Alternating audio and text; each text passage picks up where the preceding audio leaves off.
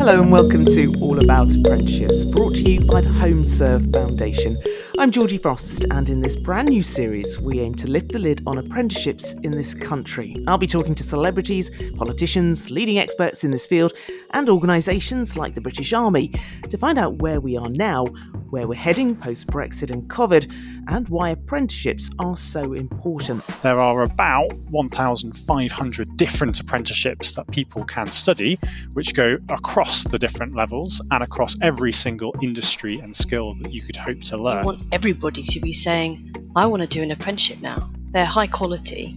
They're fantastic. I see it as my kind of responsibility, really, to work with teachers to help to expose them to this brilliantly exciting world of apprenticeships. We'll also be following a group of apprentices on their journey to find out what it's really like. So whether you're an apprentice yourself or you're weighing up your options, perhaps you're an employer considering taking apprentices on, or you just care about the future of employment and services in this country, then this is a podcast for you, because apprentices really do affect us all.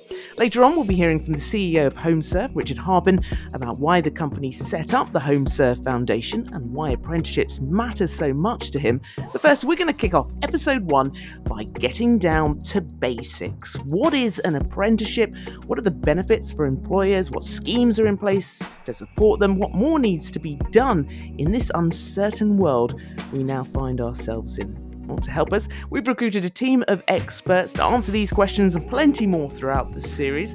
So a very warm welcome to Laura Burley, who is the Apprenticeship Ambassador at the Open University, Tim Smith, Director of Policy at White Hat, and Anna Morrison, CBE, who's the founder and CEO of Amazing Apprenticeships. Welcome to you all. Okay, so Anna, what exactly is an apprenticeship? Is it just something for young people? Absolutely not. Really happy to put that myth to bed, really. I think sometimes people think apprenticeships are just for young people, just for individuals who perhaps might be leaving school or starting out in their career. But we've seen huge growth in apprenticeships for adults aged 25 plus. And I think actually at the moment they make up a bigger percentage of the start numbers than we see for younger apprentices. So apprenticeships can now be suitable for any individual of any age, really, because they range right from level 2 through to level 7, which is a master's qualification. So absolutely not just for young people, and definitely for individuals of all ages. So level 2 to level 7, people might be listening thinking, what? Tim, how does it work, this level system, and what onus is on employers? What do they have to do? Talk us through the levels and I guess the range of industry areas where you will find them. Well, I think this really goes to the heart of the point that apprenticeships really can be for everyone. It does sound quite complicated, the numbering system, but essentially level 2 is a less academic qualification for people who are earlier on in their careers, and level 7 is the very opposite end of the spectrum. And the point is there are about 1,500 different apprenticeships that people can study, which go across the different levels and across every single industry and skill that you could hope to learn. And they can meet you wherever you are. So if you happen to be someone who's left school, either with A-levels or without, there will be a qualification available for you in almost every career choice you could take. And likewise, if you're someone who's maybe 20 years into their career and you're looking to reskill and get some qualifications that are going to take you to that next level, again, there'll be something there for you. The thing that unites them all, the common theme, is that it's learning on the job. So you're learning these skills, you're testing them day to day alongside a job, in partnership with both an employer who is paying your salary and facilitating the time you spend training, and also a learning provider, somebody who's providing the coaching, the training, the teaching, and therefore allows you to gain the skills that are going to be relevant for that job. Anna, how do we ensure quality, though? There's been loads of changes that the government have made, actually, to try and improve the quality of apprenticeships over recent years. So every few years, it feels like we go through an apprenticeship reform. And there's been a big one on quality. So working with training providers, there's been a lot of work that's gone into ensuring that the training provision is of a high quality and a high standard. but also they've been looking at the experience of the apprentice. So one of the big changes that they've made in recent years is to introduce something called 20% off the job learning, which is basically that the individual who's taking the apprenticeship must receive paid time away from their normal work to be able to undertake their apprenticeship learning.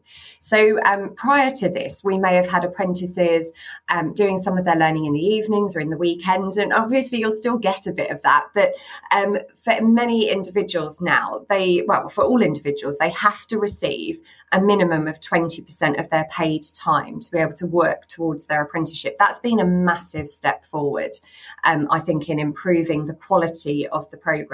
All training providers are Ofsteded. So Ofsted is a word that typically you might associate with school or early years provision and colleges, but apprenticeships are Ofsteded as well. So they will be inspected. Laura, Anna's spoken there about how apprentices have changed over the years and the current system that we have in this country. But what is it really like? Is it working properly for everyone, particularly for disadvantaged young people? The Social Mobility Commission saying in June that the apprenticeship system was failing those young people. Yes, that's a good question, because apprenticeships are crucial. If the government's talking about its levelling up agenda and providing opportunities for young people, apprenticeships are going to be a critical way of doing this, because you're going back to turbocharging your career, you're learning and earning. So it's really important that apprenticeships are, there is opportunities for everyone to do it. And I think it's actually quite an interesting debate, because you want everybody to be doing apprenticeships, because I think that shows the prestige in them. They're not for certain groups of people or for people that couldn't necessarily go to university, for example. Actually, you want everybody to be saying, I want to do an apprenticeship now. They're high quality and they're fantastic. So I think what we need to be looking at in the future is how can we ensure that apprenticeships or opportunities to gain an apprenticeship everybody has that equal opportunity. So when applying for that job or chatting to parents or teachers, people know how to write a CV, how to apply for that apprenticeship.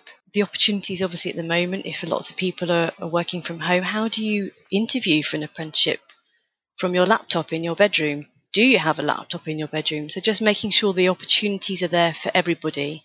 And then once that apprentice is on the programme, they're getting the right coaching, the right support. What's it like to be in a workplace? Many people might not have been if they're in an office. They might be a nursing apprentice. They might be a police apprentice. They're very different opportunities, and it's having the support in place for people from diverse range of backgrounds and people with learning disabilities, people from other different communities that are underrepresented, because it's a fantastic opportunity for everybody. I want to actually ask Tim and Anna that question as well, because, Laura, like you said, there's a debate here, and I want to know what you both think of that as well. Anna? Yeah, this is an area we've been doing a massive amount of work on. As an organisation, we've got this kind of unique position where we work with employers, we work with schools and colleges and students and their families, so parents and carers, and we also work with training providers. So we see the challenges but the opportunities from all sides.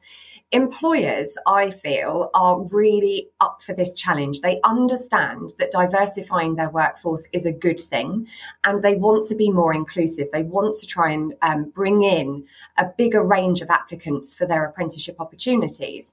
The challenge, however, is how they connect that from kind of the aspiration into actually being able to do it and it actually taking effect, and not just encouraging a diverse bank of individuals to apply for the opportunities, but ensuring that they're successful through their recruitment processes as well. And so this is a bit of a challenge for employers, because they're having to rethink their recruitment processes, the way that they attract candidates, and the way that they support them through the different stages. Alongside that as well, I hear from schools all the time kind of saying, but what about our disadvantaged learners? What about our learners who have learning difficulties or disabilities? How can they access the same opportunities? And then I will hear from local authorities who are saying, and what about our care leavers or our young people who are in the youth justice system? How do they get the same level of access to those opportunities? So I don't think we're there yet. I think there's a massive amount of work being done in this space. I think you've got organisations like the Social Mobility Commission challenging government to do better in this space, which I think is a good thing because it gives that kind of momentum. And then you've got individuals like myself and Tim and Laura, who are probably on the ground working with the businesses, the individuals, the parents and carers, the schools, and trying to connect it all and come up with practical solutions, practical ideas that people can implement so that we do start to move forward. It's not good enough for us to kind of scratch our heads and say, oh, this is a real problem. Someone should do something about that. We've got to take this opportunity, I think, to start to do things differently. Anna's really hit the nail on the head there with her points around diversifying access to apprenticeships. I guess the elephant in the room here is that the overall number of apprenticeships is currently going down in this country. And that's because the secret sauce of an apprenticeship is that it comes with a job. And at a time when the labour market is really challenged as a result of COVID, it's inevitable that apprenticeships are going to be subject to those whims. So I think from our point of view, as people who want to champion apprenticeships and see them grow, we have to look at what are the growth areas in apprenticeships and how do we do more of them. And I think one of the big successes of the system that we have at the moment, and I think it really is a success, there are now lots of different countries all around the world who are looking at the UK system and thinking, how can we take some of the lessons from that? How can we recreate some of the benefits? One of the big benefits is that the system really is responsive to the things that employers want. And at the moment, some of the biggest trends are the growth in apprenticeships, both in social care, where we know there is a massive amount of demand, and also in digital and tech. It's a great way to get into those industries, whether it's through coding, data analysts, digital marketing, through an apprenticeship. And we've got to look at those growth areas and go, how do we do more of them? How do we capitalize on those benefits and really drive growth of the overall apprenticeship market? I do want to talk about the changing attitudes as well around apprenticeships. You've all touched on that. And the government announced in July that it was scrapping its target of getting 50% of young people in England into universities. I wonder what you think was the reasoning behind this and what it tells us about the changing attitudes. Because I imagine if I'd have asked people in the street the same question that I asked you at the start, what does the word apprenticeship conjure up in their minds? We would have had a lot of very different answers. Some good, obviously. Others perhaps not so positive. So while the whole system has changed, have attitudes changed enough that it's a viable option, I guess, when young people are considering, do I go to university? Do I do an apprenticeship? Tim? Well, it's a really valid question. I mean, there is a massive debate about the 50% target, whether it ever was a real target, and whether this is political signalling by the government about where their priorities lie, or something that's actually going to lead to policy changes. I think what's driving all of this, and it's something that I feel very personally, is that we're turning very much into a country that is divided on the basis of education rather than united around it. My background before I got into apprenticeships is I worked in government. I was a political campaigner and worked for Theresa May and then on Brexit. And one of the things that leapt out to me is that the number one predicator of whether you are likely to vote Leave or Remain in the referendum was whether or not you have a university degree. And whichever side of that divide you sit on, I don't think anybody thinks it's good to live in a divided country. So I think what the government's trying to suggest is that it's all about providing better options for those people who choose not to go to university, and also perhaps a bit of competition for those university degrees which aren't delivering the promise that young people, and indeed people later in their careers, were sold when they were told that this was the route they should go down. Anna, I want to ask you the same question, because Amazing Apprenticeships and White Hat both set up to promote and change the perception of apprenticeships, particularly among young people. I absolutely love this question because I get to tell you about my personal experience. So I left school 22 years ago. I did have to add it up. And I was one of those young people who was expected to go to university and really didn't want to go. And so I think this is where my passion personally comes from and what I've been campaigning for years and years and years. When I was at school, there was a massive expectation that you did your A-levels and then you went to university and you got your degree and then you would have a successful career. So when I decided that I didn't want to follow that path, the reaction that I got from the school, from my friends, from my family was one of fear, because they'd all believed that actually if you were going to be successful, you had to follow this route. So I went travelling, I went off and did other sorts of jobs. And 10 years ago, I set up my business because I'd been working in this space. I've worked with schools around apprenticeships and apprenticeship awareness for lots of years now, and I recognised that we needed to do more. I now have this really privileged position where I work with, or my organisation works with, more than 4,000 schools and colleges across the country to ensure that teachers and careers advisors are receiving really good information about apprenticeships, and that we're working with them to understand how they can have those conversations with their students and with their students' families as well. What is really obvious is that for so many teachers, and I'm from a family of teachers, I should say, but for so many teachers, their career path is that they do a similar thing. You know, they do their GCSEs, they probably do their A-levels, they go to university, they get a degree, and then they become a teacher. So they haven't necessarily been out into the workplace and worked alongside apprentices and seen the variety of roles that now exist. So I see it as my kind of responsibility, really, to work with teachers to help to expose them to this brilliantly exciting world of apprenticeships. But not only to inspire them, but to inspire them to be able to pass it on to their students in a way that really gets those young people to understand what those opportunities are. And like Laura said earlier, how you go about accessing them. We know that the perception around apprenticeships is shifting. We've still got a long way to go.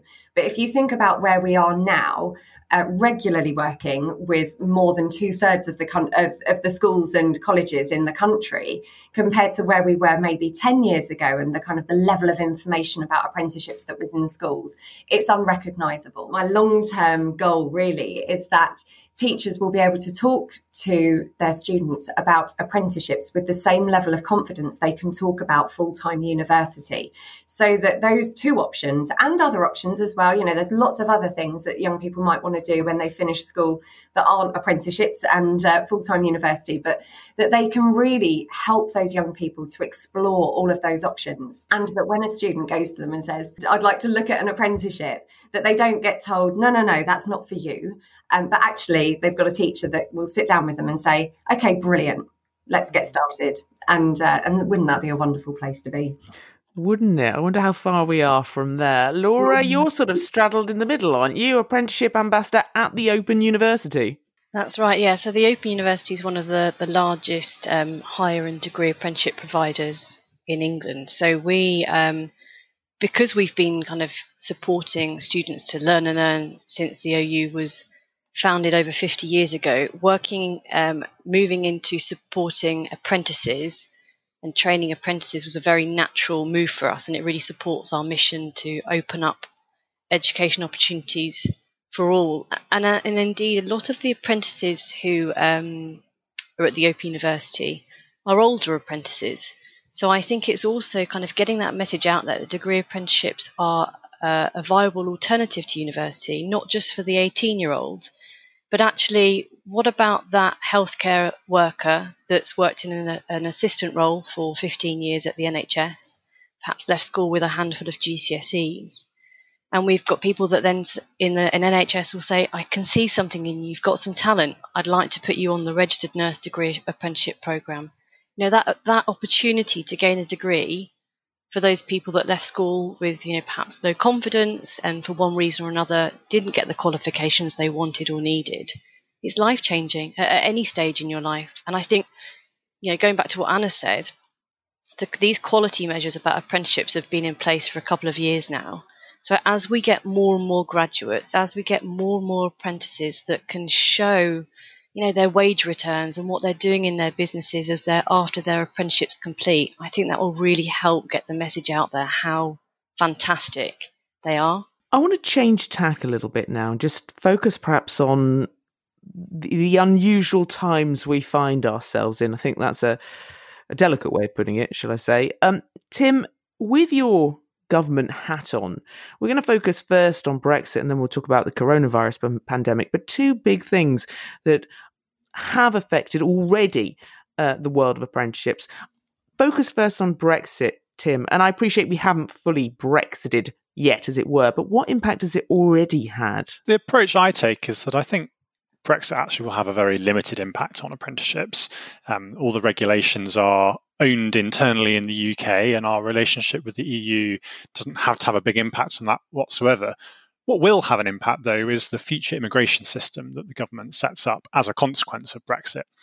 And if you think of businesses at the moment, they are competing very hard to find skilled employees who can do the tasks that they need in order to be able to grow.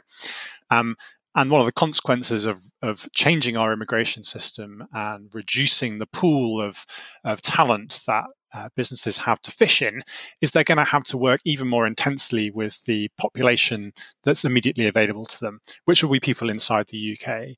And here, apprenticeships can be a massive part of the solution, right?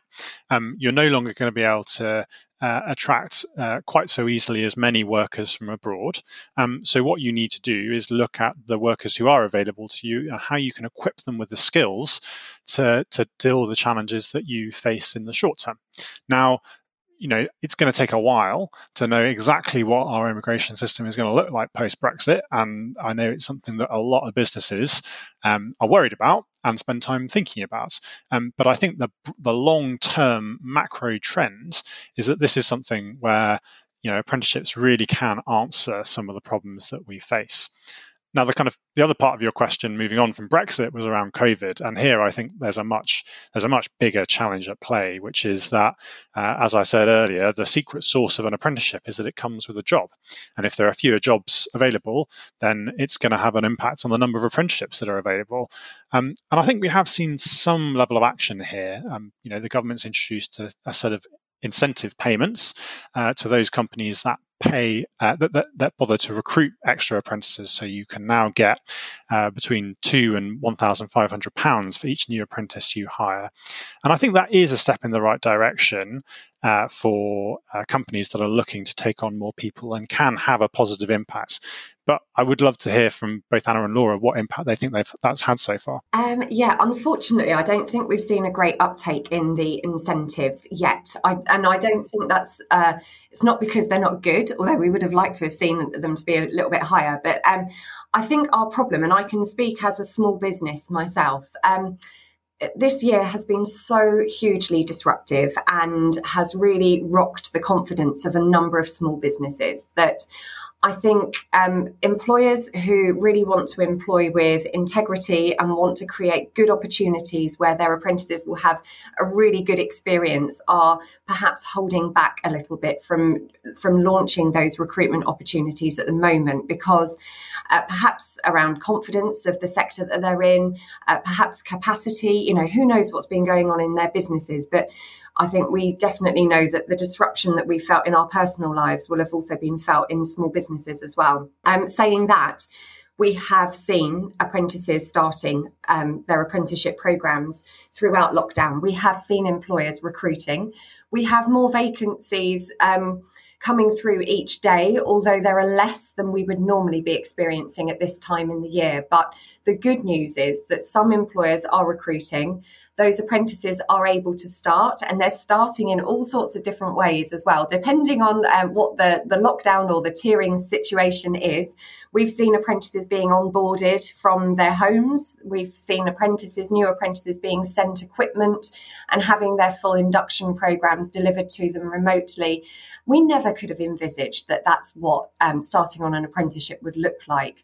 But I think, all credit to employers where they have been able to keep going with their recruitment activities. Laura, sadly, we have seen a number of reports, though, suggesting the situation has led to more apprenticeships ending in redundancy. Young people, particularly vulnerable to the economic impact of the coronavirus pandemic. We've heard some of the things from the Chancellor, Rishi Sunak, last week's spending review, of course, extending the apprentice incentive scheme. What do you make of the government response to the pandemic? The government, have introduced these incentives. So this is a payment for the employer to incentivise to take on a new apprentice.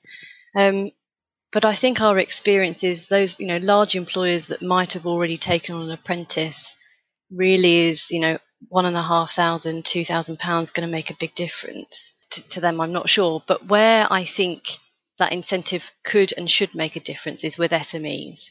And those small businesses most recently are thinking about kind of day-to-day cash flow. Many just don't have the headspace to think about apprenticeships.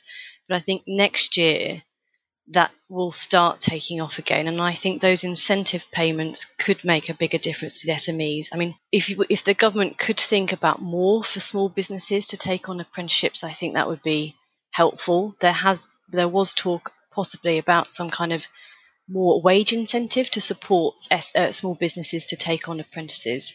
But I do appreciate that money is tight.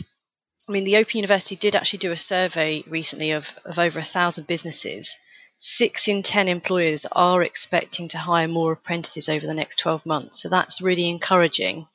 But it was very much skewed towards the digital and health sectors, and obviously less so in those sectors that are really suffering with COVID. So, hospitality and tourism, for example, I think that will be much harder. And I think the government might need to look more closely about how you boost apprenticeships in those areas in the coming years. Tim, what would you be advising number 10 or number 11 right now? The incentives for employers, do they go far enough, do you think? And should they be playing up their green ambitions a little bit more? Well, I'm just to loop back on what Laura said. I totally agree. And I think what it has persuaded a lot of companies to do is if they weren't already offering apprenticeships, the payment has been enough to make them look twice at it. But I very much doubt there are going to be many companies out there for whom it has been a decisive factor. My advice, I think, is twofold. The first is I think there is mileage in salary subsidies, and that is something that is employed in lots of countries around the world, plenty of European countries, Denmark, and again, further afield in places like Singapore. I think if the government recognises that keeping people, perhaps specialising in young people in particular, keeping them in education, keeping them trained and engaged in the labour market is a net positive for the country, then it is something that's worth investing in. And there is already a sector that is delivering high quality training and high quality jobs that it's worth putting extra money into. But obviously that competes against a whole load of other objectives, and we'll work with the government to try and support them to make it happen. And I think the second point is around those kind of green jobs that everyone knows are so important. The climate emergency, everybody knows it is the number one threat facing not only the country but also the planet. And if we can dress the solution to those crises in something that creates jobs, particularly in green areas like battery development or the rollout of new tech and new solutions to the kind of legacy energy production, then that can be a massive opportunity for creating new jobs as well as solving the biggest crisis we face. Okay, Laura, what is different now then for a job seeker if they're thinking of an apprenticeship, say, compared to they were pre-pandemic? What would your advice be to them? Well, it's obviously very challenging at the moment because there are fewer roles out there and more people applying. It's a much more competitive environment. So I think it's tapping into the career advisors and the mentors and work coaches that we've talked about. And indeed, the Chancellor's announced more job coaches through Job Centre Pluses to support seeking employment. The Open University has actually just launched a programme with the Department for Work and Pensions to help people with job preparation activities, to write your CV. There are free courses available for people to think about how to work as a team, career resilience, an introduction to the workplace, or indeed things like managing your money or mental health support. So I think it's perhaps looking at some of those free courses that are out there, and they're available and can be used for people from all ages and at all levels, just to help boost people's confidence, perhaps get some of those badges for their CVs. Finally, crystal ball time, everybody. What is the future of apprenticeships and what part are they likely to play in bridging the skills gap in the UK? Anna? I think apprenticeships are going to play a crucial part in the whole skills landscape as we kind of move through the next few years. I think it's a really exciting time for apprenticeships. I think the changes that we've seen in kind of how they're structured, how they involve employers in the design of them as well, means that they're really well placed.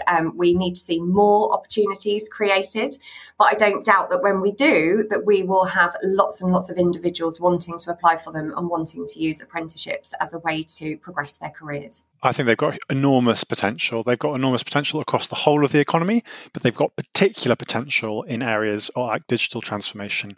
One of the big trends is things moving online.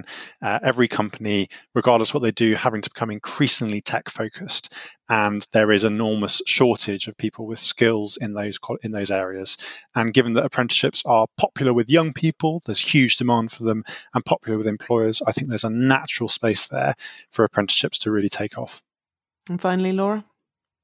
I agree. Apprenticeships are fantastic because they're connected to the labour market insofar as they respond to what employers need, what skills they need, and they're providing that on the job training for that young person or older person to apply their learning. So in terms of COVID and the pandemic and the response that the government needs to do to boost jobs, boost growth, apprenticeships fit perfectly.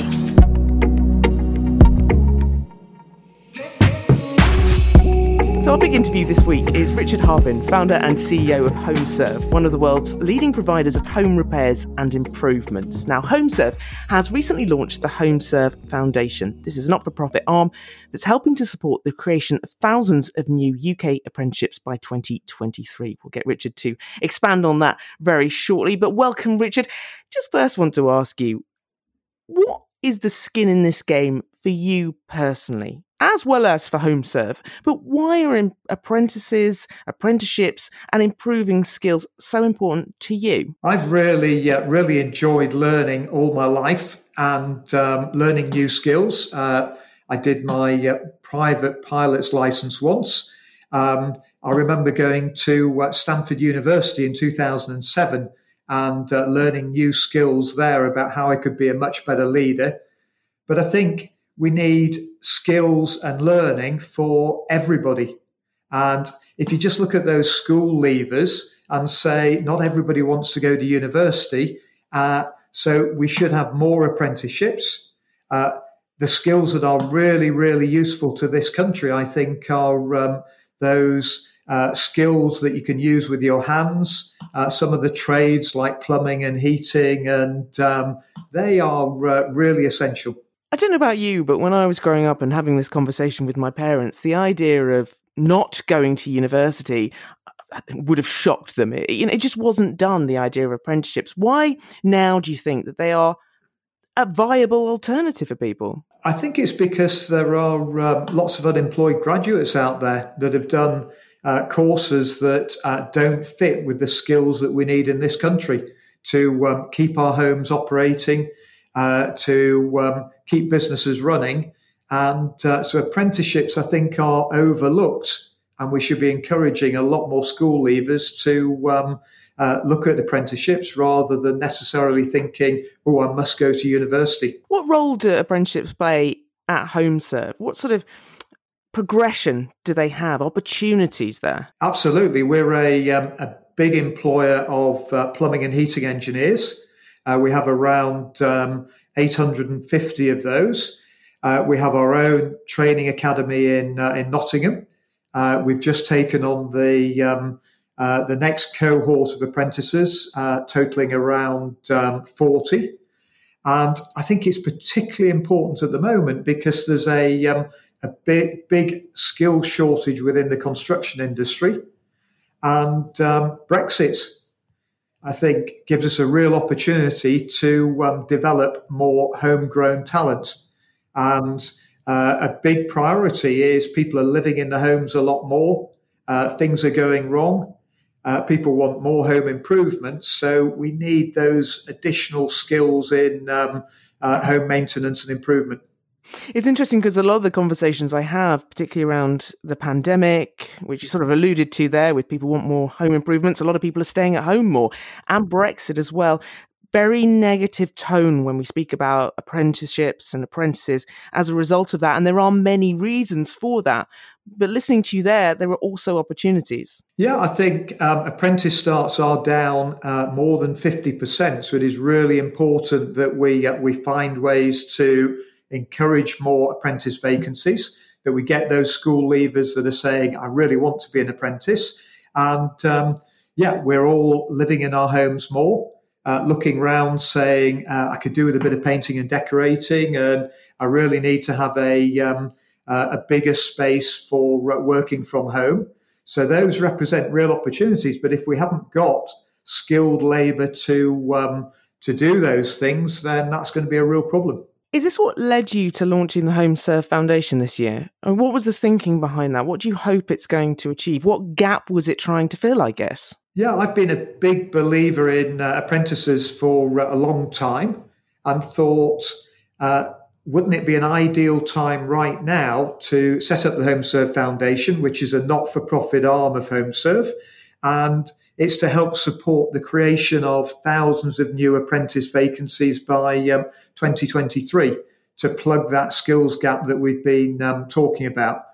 And the mission of the HomeServe Foundation is making homes better and building better communities. And I think that's really, really important, that we need to be supporting our local communities around where we have our call centres, where we have our home workers, and where we're operating our businesses from. How are you exactly going to do that? First and foremost, we've set up a website which enables people to find out about apprenticeships, both potential apprentices and also their employers.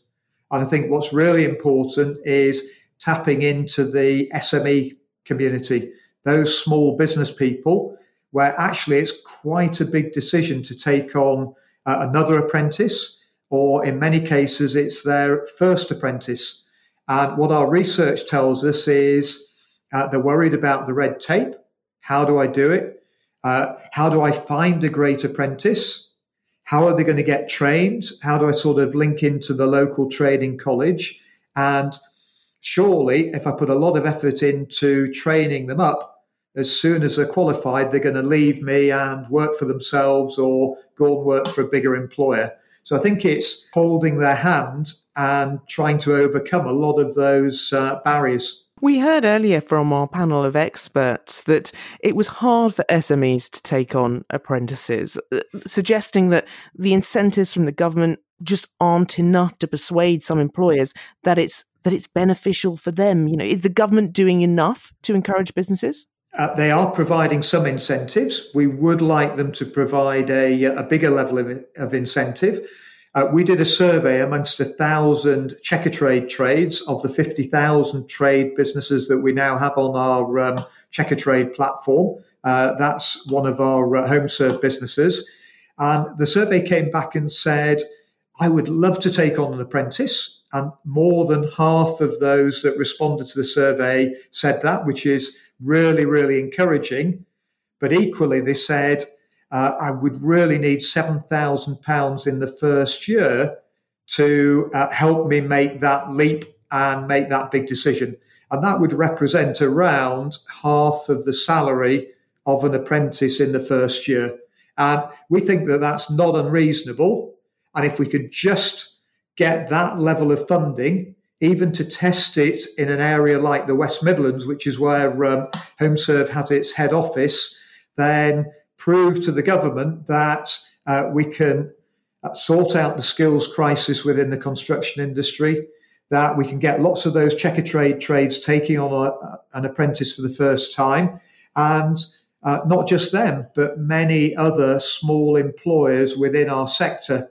And that's going to be a real help when we come out of COVID, and as a country, we're trying to fight against that potential rising unemployment. So then in that regard, what would you say to employers that are thinking and considering about taking on apprenticeships at the moment? I'm a great believer that out of every problem is a bigger opportunity.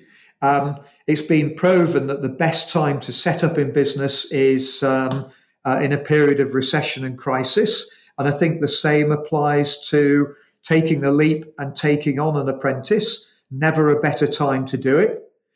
This country is going to grow again. There are masses of opportunity. And if you haven't got that extra pair of hands waiting for the growth to come along in your business, then you're going to miss out.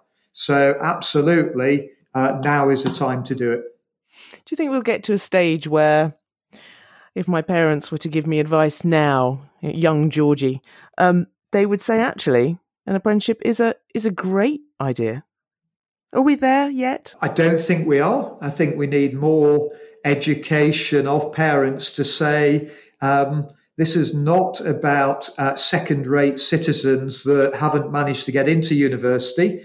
There are lots of really skilled youngsters out there, and they'd be much better going and doing an apprenticeship. It would be they would enjoy it more. It'd be using their those skills that are much better suited to them. It will help the country more. It will help repair and improve homes, and in many other sectors, far better than a load of unemployed graduates. And we should point out, as our panel of experts did earlier, that this isn't just about young people. At any age, you can decide that you want to turn your career around, do something different. Absolutely. And maybe in 6 or 8 months' time, there'll be a lot of people that are in managerial type jobs or clerical jobs and working from home. And they think, actually, I need to get out and about, and I would really like to retrain and become a plumber or a heating engineer or an electrician and get a bit more social contact and get out and really help those homeowners with their emergencies when they have an hour of need. If you had a message for the Chancellor, Rishi Sunak, or the Prime Minister about the importance of apprentices to getting out of this situation that we find ourselves in at the moment, what would you say? I'd say thank you for all you're doing so far, but you just need to go one step further. And it would be a pity if you don't, because that one step further will make all the difference. And that is about put some of these grants together, get to the magic £7,000, and in return, I'll promise personally that we will take on 25,000 apprentices across our Checkatrade trades and within HomeServe over the next 3 years. Fantastic. I do want to ask you about, there's a lot of emphasis, isn't there, about new, different, varied apprenticeships in tech and all those sorts of new, exciting sectors. What about the focus on traditional sectors? Not that they're not exciting, of course they are, but have we sort of lost the focus there? I think we have, and that's, I've been talking a lot about the construction sector, but I think that's where there is the biggest skill shortage. That's not to say that we don't need more digital designers, tech people. We were a nation of shopkeepers. We now want to be a nation of digital entrepreneurs, and that's really, really important. A lot of these online platforms like Checkatrade, a market for finding a local trade for home repair and improvement. We're a massive employer in Portsmouth of digital tech capability, and hopefully one day we're going to scale that platform and put it into many countries. And so there's a big need there as well. Crystal ball time. Where will we be in terms of attitudes towards apprenticeships in 20 years' time? I'd like to think that they would be more popular than university places. To say, I'd like nothing better to go and learn a real skill, do it earlier than having to go through necessarily A-levels and then university. And that would be great to see. Richard, where next for HomeServe? I've been in this business for 27 years, and I feel we're only at the beginning. There have never been more opportunities ahead of us. Our big country, which we're well on the way to conquering, is North America. We've got 4.5 million members there. In the long term, there's no reason why we can't have 10 million members that are buying our home assistance cover through their local utility. What excites me even more is taking the online platform of Checkatrade, finding a local tradesperson. They've been vetted and checked. We need to get all of the trades in this country onto the platform. So it's not just about check a trade, it's about checking any trade, logging those customer reviews, providing great ways that homeowners can use a local trade through Checkatrade. And I'd like to see that platform expanded globally.